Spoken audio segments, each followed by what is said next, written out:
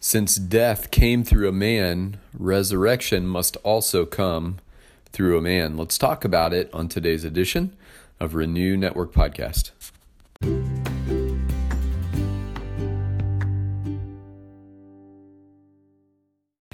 Good Monday morning, my friends. I hope your weekend was a good one.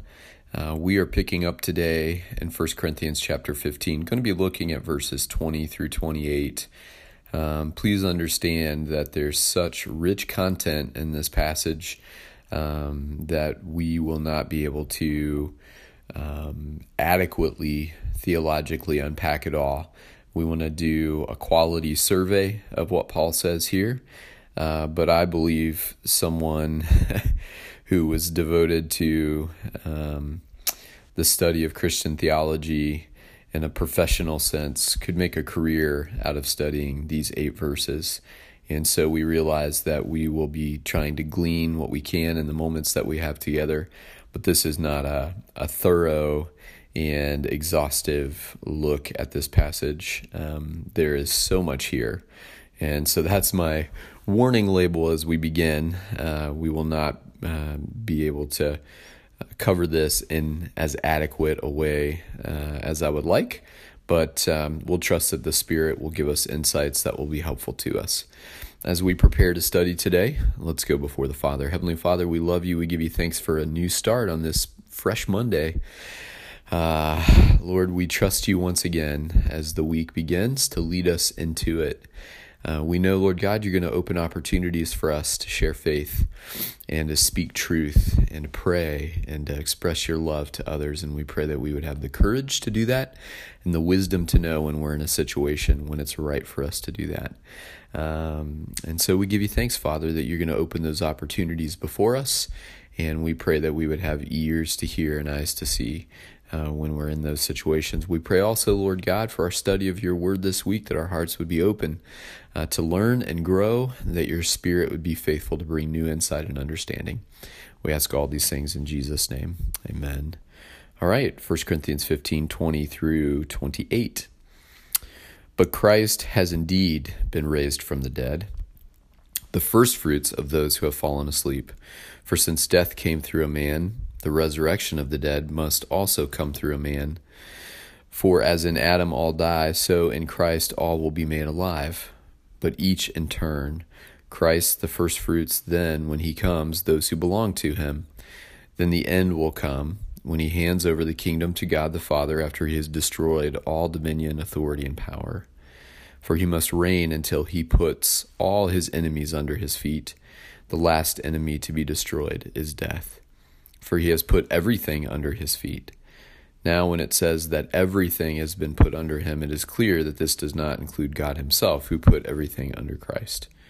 When he has done this, then the Son himself will be made subject to him who put everything under him, so that God may be all in all. Now, you'll remember on Friday, Paul was beginning this section of his teaching on the resurrection, and this section is the resurrection of the dead at the end of time, once the reign of Christ has been completed. And Paul begins this discussion by saying, if there is no resurrection of the dead, as some of you are saying that there is no resurrection, then those who are asleep in Christ are lost. If only for this life we have hope in Christ, we are of all people most to be pitied. And so Paul says, if that's our position, we're in big trouble. And then as we begin in 20, he turns the tone of the teaching around and speaks in the affirmative by saying, but Christ has indeed been raised from the dead, the firstfruits of those who have fallen asleep. And so on the front end, 12 through 19, he's making the argument, let's just suppose you're right, you people that say there's no resurrection, and let's see where that takes us. And so that goes in the negative tone, and then 20 begins with the positive upswing back toward the affirmative. But indeed, Christ has been raised from the dead. He's the firstfruits of those who have fallen asleep. Then he goes into the theological argument on the basis of the old covenant moving into the new covenant. He says, for since death came through a man, that would be Adam, the resurrection of the dead comes also through a man, that's Jesus. For as in Adam all die, so in Christ all will be made alive. Now we know that all is not a universal, inclusive all. It includes those who come to faith in Christ and profess him as Lord and Savior. Paul is no universalist. When he talks about all, he's talking about all of the elect, all of those who come to faith in Christ, who are members of the family of God in Christ. And so in Christ, all who believe will be made alive. But each in turn, Christ the first fruits, then when he comes, those who belong to him. So Jesus, of course, is raised first, and we see that in the story of his resurrection from the Gospels.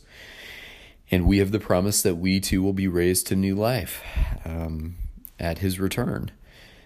He goes on in 24, then the end will come when he hands over the kingdom to God the Father after he has destroyed all dominion, authority, and power. So Jesus' objective in his reign will be to put everything that challenges his authority under his foot. Mostly we know that to be Satan, the enemy of God, that he will put Satan and his minions and his earthly minions under his feet and crush every competing power and authority. And then Paul says we know that Christ must reign until he's done this, until the very last enemy, death, is destroyed.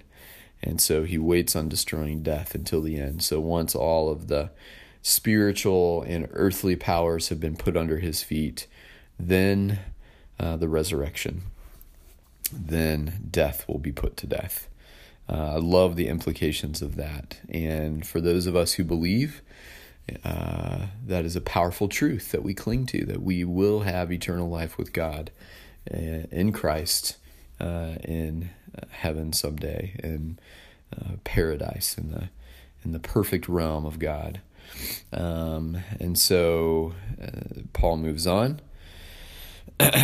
For he has put everything under his feet. There is no power that is not subject to the power of Christ. Now, when it says that everything has been put under him, it's clear that this does not include God. Now, Paul wants to be sure that people understand that Jesus himself is operating in the authority that God has given him, that God has chosen to put everything under Christ.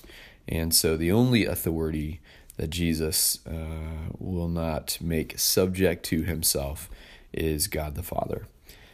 God dispensed his authority and has put everything under Christ.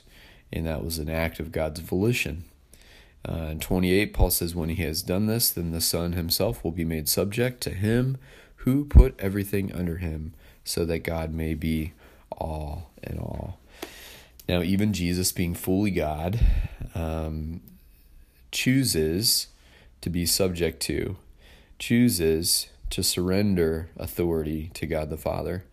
And so even in the Trinity, there is an order, and that order is the all-powerful God, God Almighty, God the Father, God the Son, under whom all things are subject in the Father's authority in Christ, and then God the Holy Spirit, the presence, the spiritual presence of God alive all around us in the world and alive in us as he takes residence in our hearts.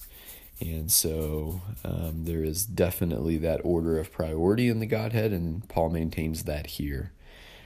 Verse 28, Paul says, when he has done this, then the Son himself will be made subject to him who put everything under him, so that God may be all in all. Now, God can only be all in all in the hearts of those who bend their will to his will, in the hearts of those who subject themselves to his authority, in the hearts of those who surrender to God's lordship and leadership.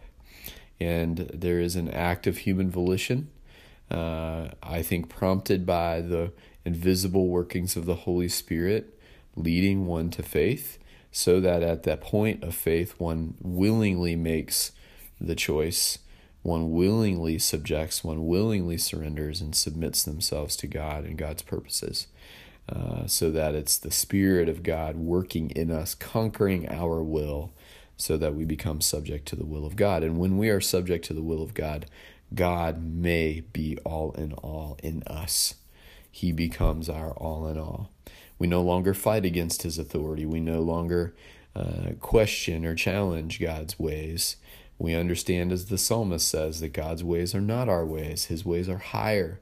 His ways are beyond us. We can't possibly contemplate the things of God in fullness because we don't have the mind of God.